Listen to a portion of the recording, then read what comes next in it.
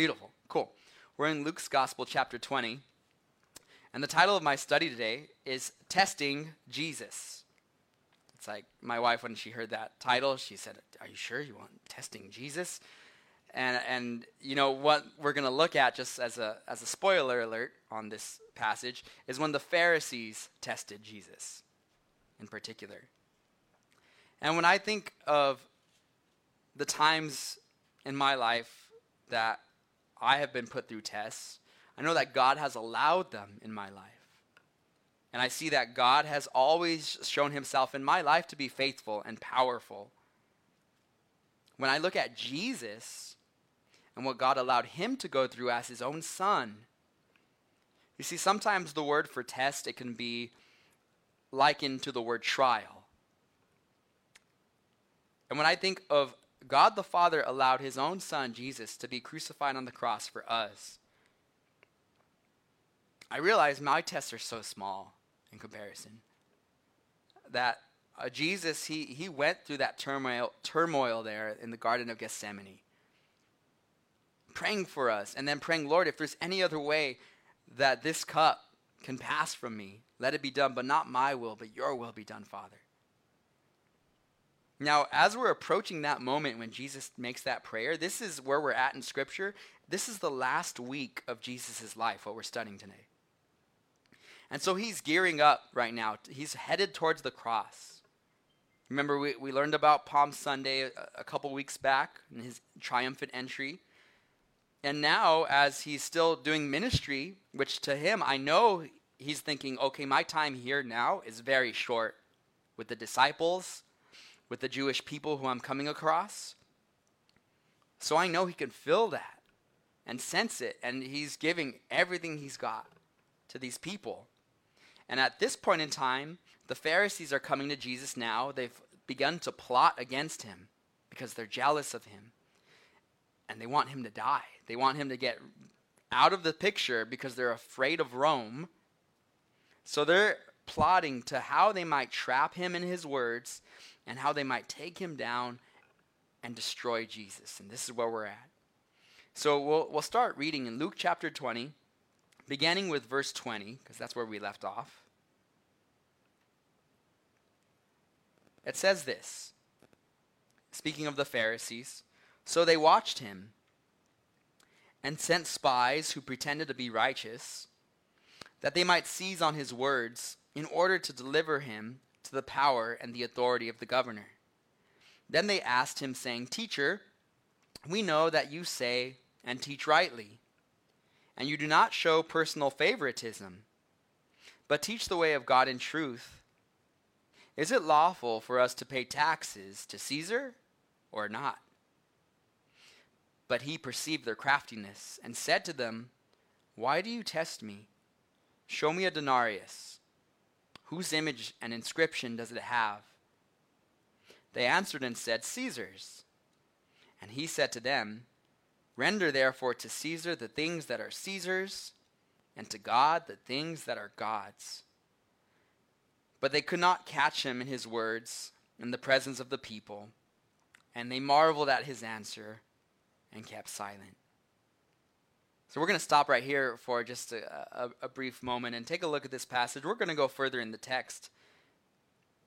But you know, I like to give you guys these points at the beginning of my studies at time in the verses. I'll tell you guys the point right off the bat of the first two verses that I see here in verses 20 and 21. Point number 1. Jesus, liar, lunatic, or Lord. And we're going to see why Jesus is either a liar, a lunatic, or he's Lord.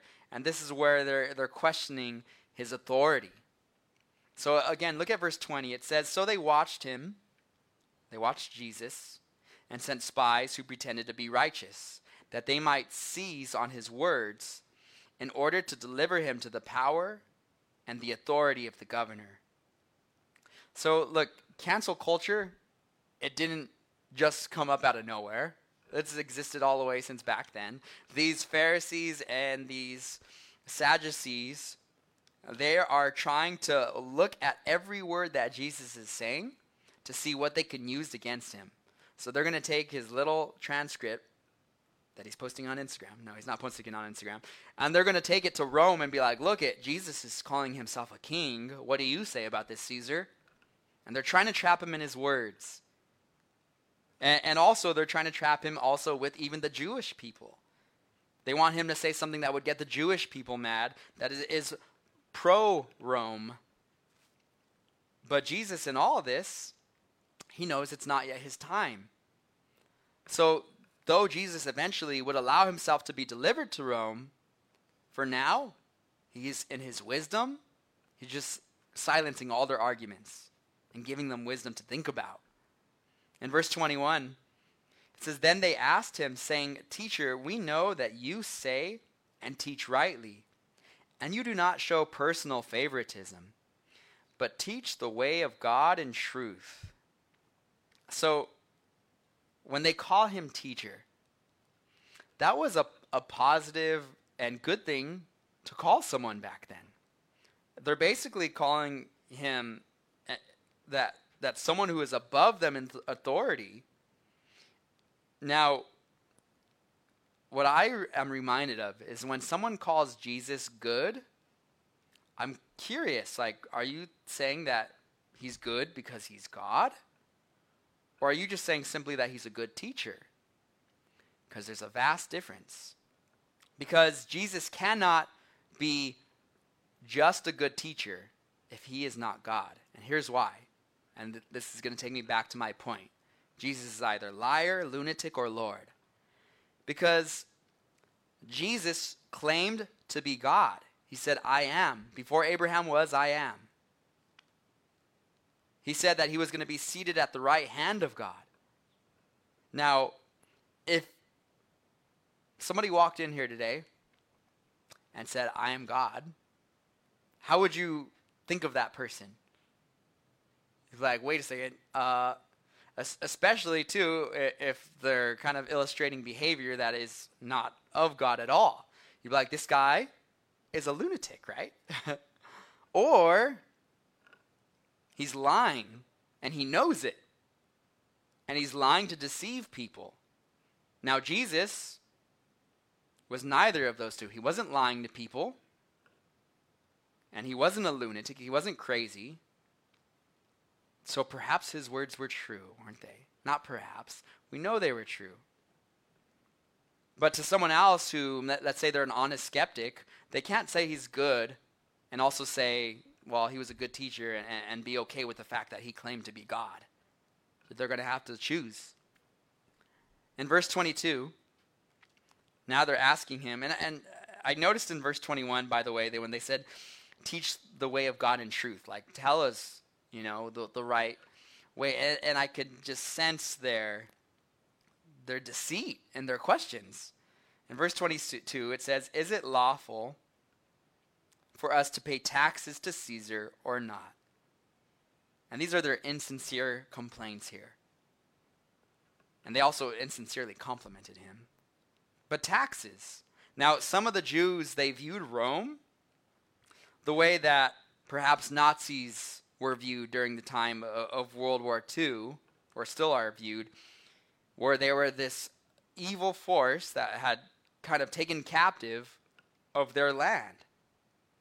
And they're saying, should we pay taxes to these guys who we consider to be evil, like Nazis, or should we not pay taxes? And they're trying to trap Jesus in this moment. You see, in verse 23, it says, "But he perceived their craftiness and said to them, 'Why do you test me?'" Because Jesus sees through their words, he begins to question their hearts. Now, one thing I am reminded of is you can't hide your motives from Jesus. You can't. Our hearts, our motives are laid out before him. Well, maybe perhaps you've heard people say, well, God knows my heart, brother. He knows, like, oh, I'm not doing that bad. Or God knows my heart, is what people will say. Well, whenever I hear somebody say that in a way that's not appropriate, I'm reminded of this verse in Jeremiah chapter 17. It says, "The heart is deceitful above all things and desperately wicked. Who can know it? And then the response to it is, I, the Lord, search the heart. I test the mind, even to give every man according to his ways, according to the fruit of his doings. So you see, somebody says to me insincerely, well, God knows my heart, bro. And they're like, in sin? I'm like, yeah, he knows it's desperately wicked. And our hearts are desperately wicked. And sometimes we can lie to ourselves and say, well, no, the thing that I'm doing right now is a good thing and it's for God. But deep down, the Holy Spirit sometimes is convicting us, that still small voice of like, no, this is for your own selfishness. And this is something we need to turn away from. So we ask God to cleanse our hearts, purify our hearts. In verse 24 now, they're asking, okay, is it lawful to pay taxes to Caesar? And he says, show me a denarius in verse 24. He says, whose image and inscription does it have? And they answered and said, Caesar's. Now, when you look at the tribute coins in their time, Caesar Tiberius, he stamped his face on them. And they would have to use this coin in particular to pay for the Roman taxes. Now, when I think about money in our culture today, sometimes I kind of trip out on it. And the reason being is because it's a strange thing to have money or to have paper be so powerful in this world. When I really look at like the $100 bill and I'm just like, how is this little piece of paper, what does it really mean? It's got someone's face on it, Benjamin, and it's like, but it's just paper. Literally, it's just paper. But as a society, we've added value to that little piece of paper. We've placed time as an important thing that's related to it, effort and experience on that. With enough money, you can go and experience a cruise. You could go experience some leisure vacation and things of that nature. So we put experience into that dollar amount. And money, it can be a useful tool in the hands of wise people. But money also, and actually more generally, it becomes a snare for most people. Now, money is not evil, right? Sometimes people, they have that Christianese kind of idea where it's like, oh, money is the root of all evil. But that's not what the scriptures say, does it? What does the scripture say about money and the root of evil? It says the love of money is the root of all evil. It's when you're putting your desire and your focus upon finances rather than God. It's that love of money. And also too now, when I see where our finances are in the world today, which by the way, inflation, and you look at gas prices, and I'm like, oh my gosh, like $5 and something cents right now in California.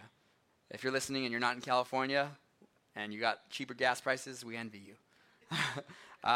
And the other thing that's kind of crazy is what's happening with digital currency right now. And Bitcoin and Dogecoin, and people are trying to fly to the moon on this little stock market of electronic currencies. And what I see with it is that I see a one world society coming closer and closer to even our finances, where eventually all these monies that right now Russia is going through this huge financial impact because of the war that they're doing. And right now money, it just fluctuates left and right. Interest rates go up and down because of the war that's in Ukraine. And I see all that. It has a flaw to it. So I can really easily see how one day someone's going to come up and be like, look, we're going to do away with the currency system of the world, of all these different currencies, and we're going to just make it one currency. And it's going to be Dogecoin. I don't know what it's going to be. But it's probably going to be some sort of electronic currency.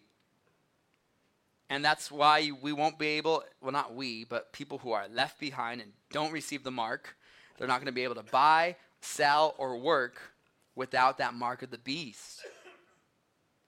Now, back where we are in culture with the Bible, under the Roman law, they were required to pay the taxes. But there would be these zealous Jews who did not like Rome, and they were ready to start wars over this. And they were always ready to start a little rebellion against Rome. So what the Pharisees are doing by asking Jesus, is it lawful to pay taxes to Caesar, is they want Jesus to either say two things. They want him to say, yes, it is lawful to pay taxes to Caesar. And by saying that, the Jews, some of them being zealous, would be like, oh man, like I thought Jesus was on our side. Like, oh, like he's for Rome. He's pro-Rome, and he's for the government. They wanted him to either say that, or they wanted him to say, no, you don't have to pay taxes to Caesar. Which then they would go to Rome and be like, hey, this guy Jesus, he's saying not to pay taxes to you. So they're trying to trap him with their questions. They're dishonest questions. But the wisdom of God through this. Remember, Jesus in his wisdom, he exercises divinity at times. Well, he's always exercising divinity, but he has 100% divinity and 100% man also, human, also God. 100% God, 100% man. And I love what he says. Let's read it in verse 24 and 25 one more time. He says, show me a denarius. Whose image and inscription does it have? And they answered and said, Caesar's. And he said to them, render therefore to Caesar the things that are Caesar's, and to God the things that are God's. Wow. Love the wisdom of Jesus right there. He just completely silences them now with this answer. And I realize, look, it's foolish to think that God needs your money. God does not need your money. In fact, the psalmist, Asaph, one thing that he wrote, and I'm skipping a point, but I'll get back to it. And Asaph wrote in Psalm chapter 50, verses 9 through 14, Asaph wrote, I will not take a bull from your house. This is God speaking. Nor goats out of your folds. For every beast of the forest is mine, and the cattle on 1,000 hills. This is what God is saying. He's saying, I know all the birds of the mountains, and the wild beasts of the field are mine. If I were hungry, I would not tell you, for the world is mine and all its fullness. Will I eat the flesh of bulls or drink the blood of goats? Offer to God thanksgiving and pay your vows to the Most High. So look, this is my point here. Look, God, he doesn't need your money. Well, my point is, in my second point of my study, point 2, God wants your heart. Now, if you guys ever get to hear a preacher who's saying, look, God's work, we need you to start sending those checks in, because God's work cannot be done without you sending that check in. No, there's something wrong, because I know my God is not a God who is worried about the finances. He owns the cattle on 1,000 hills, we just read. So I'm not going to say that God's work cannot be done without you guys sending your checks in, okay? But for today, and Armida, lock the doors. We're going to pass the basket around. And if you guys, I just sense that someone's going to put $1,000 in the basket today. I'm just kidding. No, that's not going to happen in this church, okay? We don't do that. You know that. There we go. Now, the offering that that we as believers should give to the Lord, should come from the place, from the heart of, Lord, you have blessed me, and everything I have, everything I own is yours. My marriage is yours. My job is yours. My vehicles, my finances, my dogs, they're yours. Everything I have, God, it's yours. And I give it to you. And that's what God wants, is that heart that just realizes, look, we are God. It's not that we are God's, but God owns us. That God's redeemed us. And there is one area, since we're talking on the topic of testing Jesus, there is one area that God did allow for us to test him in, and it was this. This is the only area that I could find in the Bible, okay? Malachi chapter 3, verse 10. God speaks through the prophet. He says, bring all the tithes into the storehouse, that there may be food in my house. And try me now in this, says the Lord of hosts, if I will not open for you the windows of heaven and pour out such a blessing that there will not be room enough to receive it. And that's beautiful right there. So we see, when we bless the Lord, we cannot outbless God. And when we bless the Lord, he has this spiritual agreement where he will open up the doors for us from heaven so that we can receive blessing as well. And sometimes it's not always financial blessing. But we know this, where God guides, God will provide. And when we pour into his kingdom, we're never left empty-handed. And these are those spiritual rules that we can follow. So I encourage you guys, I'm reminded here, and I've seen some of you guys remind me of that widow with the one mite. And I love and I pray for you guys because I see, man, look at the heart of these people who are coming to this church and they're putting in their little mite. And I'm like, wow, that just blesses my heart to see that faithfulness, the faith that you have, not in this church, but in the Lord. And as you guys are doing that, I see you guys are getting blessed. And it blesses my heart. Now, render to Caesar the things that belong to Caesar, meaning do we still have to pay taxes? Absolutely. If we don't want to be afraid of the IRS and the authorities that there be, then we need to render to Caesar what belongs to Caesar. And then render to God the things that belong to God. Now, if the Pharisee who was asking Jesus this question, if he was an honest Pharisee, perhaps at this point he would have asked Jesus, well, what belongs to God? And then Jesus, I know from scriptures his desire was for men to understand this truth. He might ask, well, whose image are you guys made in? And the response to that would be, well, we're made in the image of God. So then render us ourselves to God. We belong to God. We're made in his image. Now, do you guys think that God wants your money more than your heart? No, he doesn't want your money more than your heart. In fact, when you give and your heart's not in it, there is no spiritual blessing. You get the accolades of men here on this earth, perhaps, and that's it, it's over. Now, if someone came to the Lord and gave them all their idols and all their vices and said, Lord, I'm going to give you these idols, I'm going to give you these vices in my life, but then walked away from the altar themselves, what good is that? They need to put themselves on the altar. See, if you take a drug addict and you put them, maybe he's an alcoholic also, you put them in a rehab and they come out cured where they're not addicted to alcohol or drugs anymore. All we've done at that point is we've made a sober sinner who still needs salvation. So there has to be that heart experience. And I've gone to rehabs before.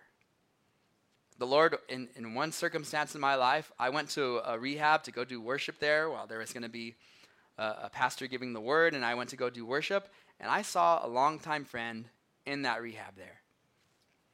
And part of my heart was broken for him because this is where he's at. And another part of my heart was excited because he was trying to get better. And then I had a conversation with him while I was there. And I could see that his heart and his focus was just on getting clean, but that was it. There was no, because this was a Christian rehab, there was no heart towards trying to press in and accept Christ as his Lord and Savior. It was just, I'm just doing this because I want to do better, and I want people to look at me better, and that's it. And I warned him, and I told him, and my heart broke for him at that point. And I said, look, that's awesome, but you have to understand that Jesus is the only one who can really help you with this. Because you're going to leave this place And there's going to be so much sin and temptation right at that door that you can't face it on your own. You need Christ to give you a new life, a new spirit, to be able to fight these things. And I still pray for this man. So God wants our heart. And sometimes we think that if we could just cut out this vice in my life, if I could just cut off the alcohol, if I could just cut off the pornography, if I could just cut off the weed or the greed and the hate, if I could just cut those things off, my life would be so much better. But in reality, if we're not just putting Christ first, then we're not going to have any power in it. It's empty. God wants a relationship with us. He doesn't want us to follow a legal system so that we can be made more righteous. He wants to have a relationship with you. And guess what? Through the relationship with Christ, those things just come naturally. As you're reading your word in a relationship with God, because that's God speaking to you through his word. As you're praying to God, that's you also speaking to God. That relationship's going to grow, and we're going to like more so the things of God, and we're going to begin to hate more and more the sinful things in our life. And we grow in that. In verse 26, but they could not catch him in his words in the presence of the people, and they marveled at his answer and kept silence. See, they're amazed by the wisdom of the God-man Jesus. Now, in this next portion of Scripture, we're going to have the Sadducees are referred to. And I wanted to real quick just give us a brief introduction of who are the Sadducees versus who are the Pharisees. Because we see the Sadducees in the Bible. We also see the Pharisees. Well, what's the difference? Well, just so you guys know, these are two groups of the same Jewish religion that they actually, both groups together, made up what's called the Sanhedrin. So there was one religious community in Judaism called the Sanhedrin, made up of Sadducees and Pharisees. And they had different opinions on the aspects of the religion. For example, the Pharisees, they believed in supernatural things like angels and demons and heaven and hell and so on. But the Sadducees, they did not believe in the supernatural things of their religion. And the Sadducees also, they were of high status, and they were connected with the Roman government, and they had a lot of old money in their group of people. And they, when they would hear about Jesus talking about the resurrection, they'd be like, oh, that's foolish. So the resurrection, what is that? Whereas the Pharisees, they were these guys who were merchants, who started to get new money, and some of them were business owners who also practiced the religion, and they grew, but they were more connected with the common people. So we have here the Sadducees now coming on the scene. And then in verse 27, it says, then some of the Sadducees who denied that there is a resurrection came to him and asked him, saying, Teacher, Moses wrote to us that if a man's brother dies having a wife, and he dies without children, his brother should take his wife and raise up offspring for his brother. Okay, now this is another test that these guys are trying to give Jesus right here. And what they're trying to do is they're trying to really make both the Torah and the idea of the resurrection seem foolish. Now, they're bringing up this law that's found in Deuteronomy chapter 25. And this law, basically, it states that if there is a married man who dies and he has children, it was his brother, and he does not have children. If there's a married man, he dies, never having children, it would then be his brother's responsibility to marry his wife, and the first child that they have would be considered his brother's son, not his own son. And then the subsequent children after that can be his own children. Now, there was a clause, this is kind of funny. There was a clause in this whole law, this agreement, that the man, he could refuse to marry the brother's wife. But if he was going to refuse to marry the brother's wife, They would go to the courts, go to the judges, and then he would have to take off his sandal, and the woman would spit in his face and he would hand her the sandal. And he would be known as the man who had his sandal removed. And it was kind of a shameful thing, but it was just something that they said, okay, like this is what you're going to have to endure if you don't do this. Yeah, the chancla. Now, the Sadducees are going to use this law and see, they're like, look how foolish this law is about the brother having to marry the wife of his brother. Now, in verse 29, they're going to give an example. They're going to say, now there were 7 brothers, and the first took a wife and died without children. And the second took her as a wife, and he died childless. Then the third took her, and in like manner the 7 also. And they left no children and died. Last of all, the woman died also. Therefore, in the resurrection, whose wife does she become? For all 7 had her as a wife. So they're going to give Jesus this example. Look, you got these 7 brothers. The first one, he dies, doesn't have any children, so then the next brother keeps marrying her. If I was that 4th brother, I would have been like, or 3rd brother, I'd have been like, sorry, man, there's a curse on you, lady. Like, I'm not going to marry you. But in this example that they give, all of them have this one wife, the same wife, and they all die, including the wife at the end. So they're saying, who's going to be her husband in heaven? And this leads me to my 3rd point of the study today. Have an eternal perspective. Because the question basically, for myself and for us today, is will we have marriage in heaven? Are we going to be married in heaven? Well, let's look what Jesus says about it. In verse 34, Jesus answered and said to them, the sons of this age marry and are given in marriage. But those who are counted worthy to attain that age and the resurrection from the dead neither marry nor are given in marriage.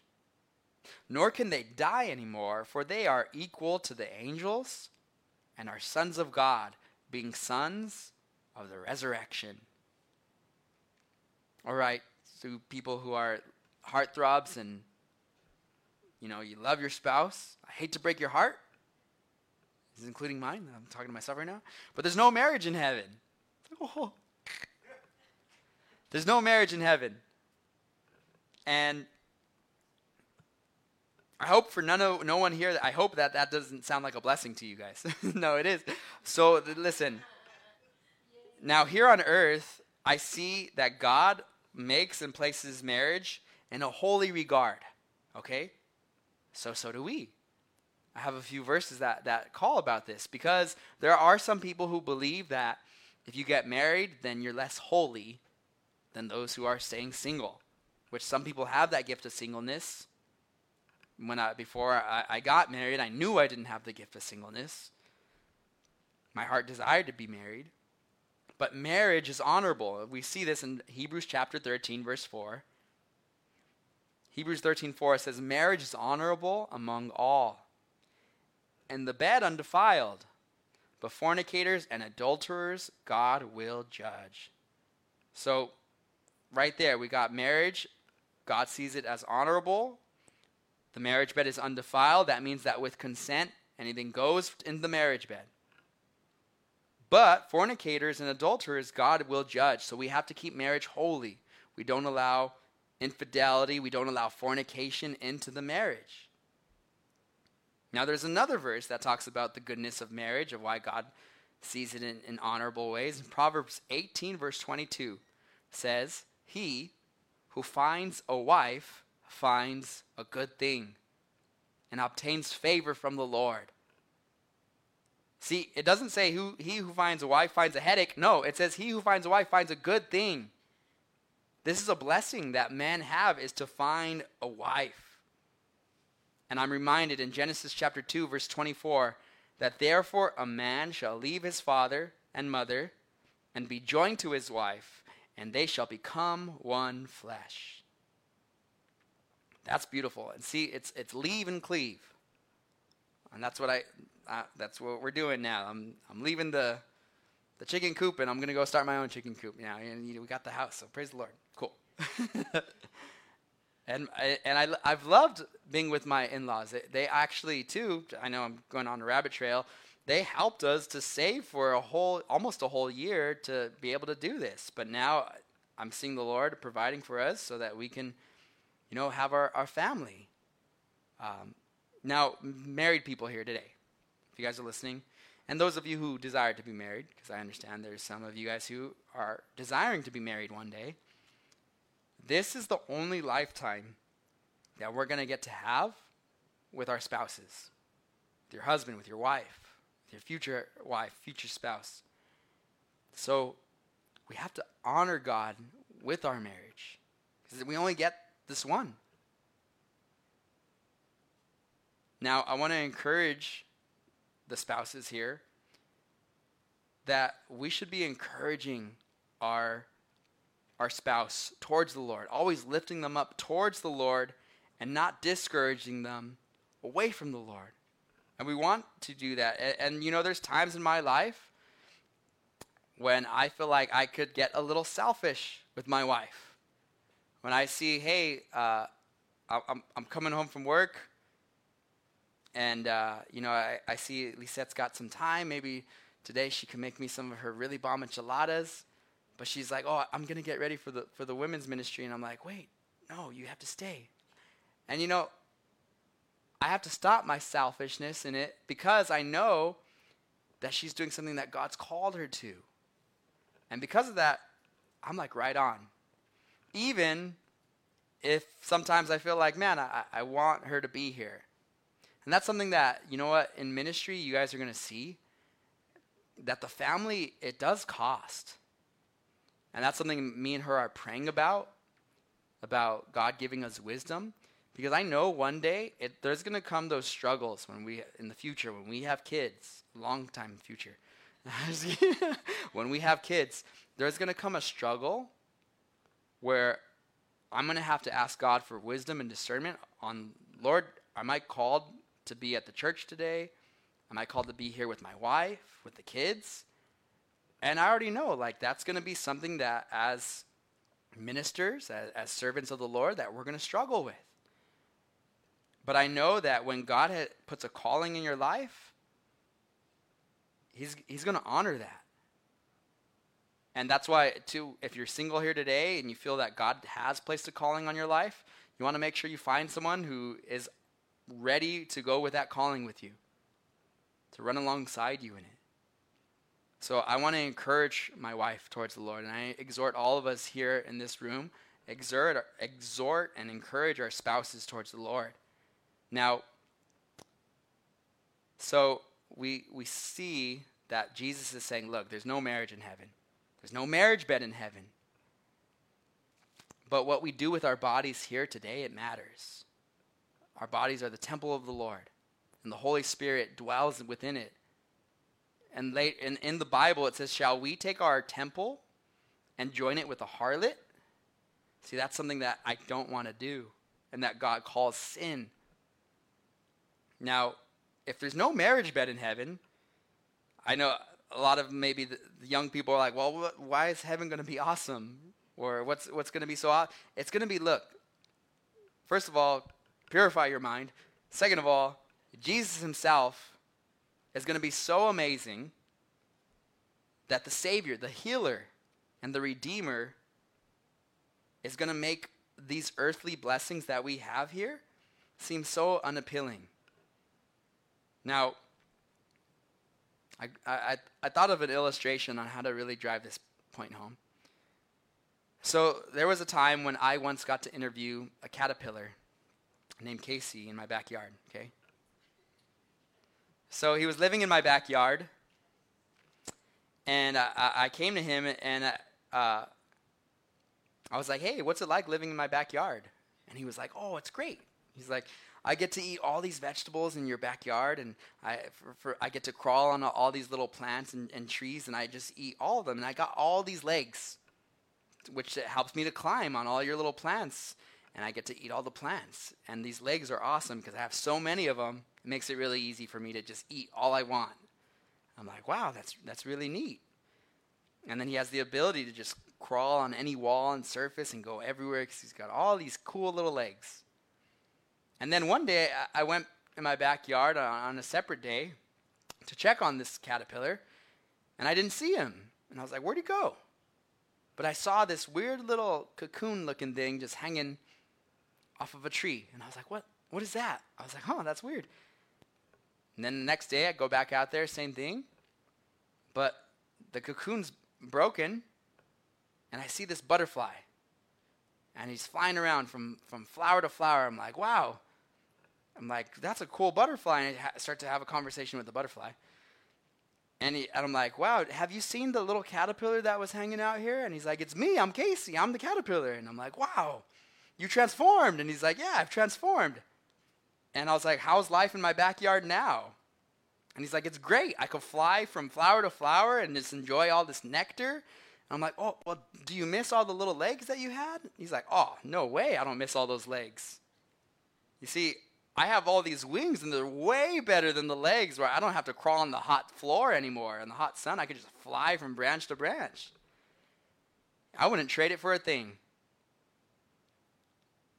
And see, the illustration I'm giving here, it's like when we're in heaven, the things that we thought were so great in this life, it's like, no way. I want that new body. I want that presence with Jesus 100%. So let's not get caught up in the things of this life. And I do talk to caterpillars. In verse 37, continuing on, Jesus is explaining now, continuing in marriage. He says, look, about the resurrection. He says, but even Moses showed in the burning bush passage that the dead are raised when he called the Lord, the God of Abraham, the God of Isaac, and the God of Jacob. For he is not the God of the dead, but of the living. For all live to him. See, what Jesus is saying here, look, when Moses was talking to the God of Abraham and Isaac and Jacob, he didn't say that God was the God of Abraham, Isaac, and Jacob. He's basically saying that God still is the God of Abraham and Isaac and Jacob now and forever, meaning that these men, they're still alive. They're still living. So God is the God of the living, meaning that when we pass on from this life onto the next, we are alive. And to really drive this point home, I want us to turn to 2 Corinthians in our Bibles, because I want to look at this heavenly realm for a moment of what is to come in this next life. So turn your Bibles to 2 Corinthians chapter 5. We're looking to look at the first 8 verses.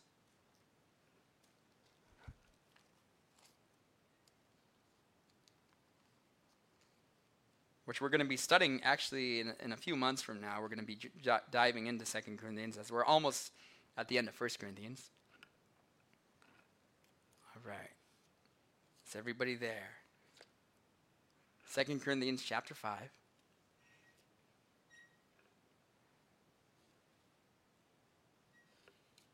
We're almost there. Looking up. People are there. People are there. Got it. Good. All right. So he says in verse 1, for we know that our earthly house, this tent, is destroyed. That if our earthly house, this tent, is destroyed, we have a building from God, a house not made with hands, eternal in the heavens. For in this, the body, we groan, earnestly desiring to be clothed with our habitation, which is from heaven. If indeed, having been clothed, we shall not be found naked. For we who are in this tent groan, being burdened, not because we want to be unclothed, but further clothed, that mortality may be swallowed up by life. So he's basically explaining, look, these bodies, they're falling to the floor. They're starting to die on us. And we groan in these bodies. We experience pain and suffering and sickness. But we're looking forward to a different body. Continuing on in the same place in verse 5, he says, now he who has prepared us for this very thing is God, who also has given us the Spirit, that's the Holy Spirit, as a guarantee. So we are always confident, knowing that while we are at home in the body, we are absent from the Lord. For we walk by faith, not by sight. We are confident, yes, well pleased rather, here we go, to be absent from the body and to be present with the Lord. So the moment that the lights go out here, the heart stops, brain function is gone. The electronics in our brain are done for. When we are absent from this body as a believer, we get to be present with the Lord. Amen. That's beautiful. And that gives me an assurance by the Holy Spirit that I have that eternal home waiting for us. So, we look forward to that. And there's no soul sleep, by the way. Some people, they have this doctrine where when you die, your soul goes to sleep and you're going to stay asleep until the time of the resurrection. But the Bible does not teach that. The Bible, we just read it. To be absent from the body is to be present with the Lord. And that's beautiful. In verse 39. Go back to Luke's Gospel, chapter 20. Yes, Bible scholars we are. It's turning our pages today. That's good. That's why I like you guys to have the real Bible in front of you rather than the phones. I prefer it because that way you get to learn the books of the Bible. But continuing on in verse 39, it says, Then some of the scribes answered and said, Teacher, you have spoken well. But after that, they dared not question him anymore. You see, they can't trap him with words and wisdom that they thought they had. So what they're going to end up doing is using Judas to betray him. And we're going to see that in a few weeks from today. Now, continuing in verse 41. And he said to them, now Jesus is going to say things to them. He's going to say, How can they say that the Christ is the son of David? Now David himself said in the book of Psalms, The Lord said to my Lord, Sit at my right hand, till I make your enemies your footstool. Therefore David calls him Lord. How is he then his son? Now in this passage in particular, it's always been a little bit of a head scratcher to me when I was studying the Bible. But Jesus, look, they were trying to trap him in his words. And what I see here, first of all, Jesus, he doesn't turn around and try to trap them, but what he does in his questions towards them is he wants to make them have a deeper look at what they believed about the Messiah.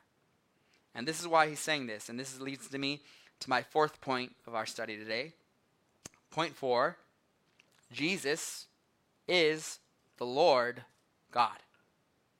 Now, in those verses we read, you know that David, he's talking about David, King David, when he's writing in the Psalms, that he would call the Messiah his Lord. Now, this means that the Messiah is not only the son of David, but he is also Lord over David. So if the Messiah is Lord over David, he's calling his grandson basically Lord. Back then, this was a big cultural no-no. Because back then, a grandfather would never call his son Lord. So Jesus is saying, look, how is it that David would call his grandson Lord over him? And he's making them rethink the way they view the Messiah, because they thought the Messiah was just going to be just a man, but the Messiah was not just a man. We know he was 100% man and 100% God. And that's beautiful. So David prophetically called his grandson, who is Jesus, Lord. And when I say grandson, you know it's great-great-great-great-great-grandson. Now, he's basically saying, look, don't you realize even the man who is the Messiah would be greater than his father David? That's awesome. In verse 45, then in the hearing of all the people, he said to his disciples, Beware of the scribes who desire to go around in long robes, love greetings in the marketplaces, the best seats in the synagogues, and the best places at feasts, who devour widows' houses, and for a pretense make long prayers. These will receive greater condemnation. Now, these last verses are my last point of the study today. So, point 5, last point of the study. Beware hypocrisy. Look out for it. Watch out for it. Not only in your own life, but watch out for it in the lives of these men and women who will try to lead people away. He's talking here about the Pharisees, the scribes, how they love to wear the long, extravagant robes, showing, first of all, that they were extravagant. And second of all, when you're wearing a long robe, you're not working. So they were, too, they weren't busy serving. They also, he talks about that they were greedy for recognition. They loved it when people would say, "Oh, Rabbi, good teacher, it's good to see you." And sometimes we have that greed in us to be greedy for recognition that we need to get away from. And he said, look, they're devouring widows. And I could imagine that these rabbis back then, that they were doing things to these poor widows to gain off of them somehow. And a lot of Bible scholars, they think that at that time, that there was they see actually historically that there was a rabbinic teaching that the teachers would tell these poor widows, the greatest act that you can do is to bless a rabbi with money. And the teachers are who are teaching this truth, which is like, what? So they would have this greed in them for finances also. And they would have these long prayers showing, look, their false spirituality and their fake holiness. I'm reminded that there was an episode of Everybody Loves Raymond where Frank has one of his neighbor, or I think someone comes over to his house, and he's supposed to be a Christian guy, and he starts praying over dinner, and he finishes the prayer, and then Frank's just sitting there. He's this old grumpy guy. He looks at him, and he goes, "I could do better than that." And it's like, wait, this is a prayer, you know? Prayers, look, they don't always have to be long in order to be powerful. I think of Peter asking for Jesus. He simply says, "Lord, save me," as he's falling into the water. Short, powerful prayer. And lastly, in verse 47, that these type of hypocrites, they're going to receive the greater condemnation. Meaning, look, if you've broken these sins and you know the truth and you're leading people astray, Jesus said it'd be better for you to tie a millstone around your neck and be thrown into the sea than stumble someone. Well, people say, "Oh, sin is sin," right? Sin is sin. And the Bible says that there are different consequences for sin, different sins. So there's greater condemnations, there's greater sins. Now, I get it. Like, if you break one area of the commandment, you're guilty of the whole law. That's true. But we want to run away from this type of lifestyle, of the hypocrisy. So we see in our study today, look, there's things that we need to be aware of. We need to be aware of hypocrisy. Remind ourselves that, look, Jesus, he's our Savior, he's our Lord, he's our God. And with that, remember, have the eternal perspective this week and on the weeks to come. But ask God for that in your life. Because God wants our hearts. And we see Jesus, he is our Lord and Savior.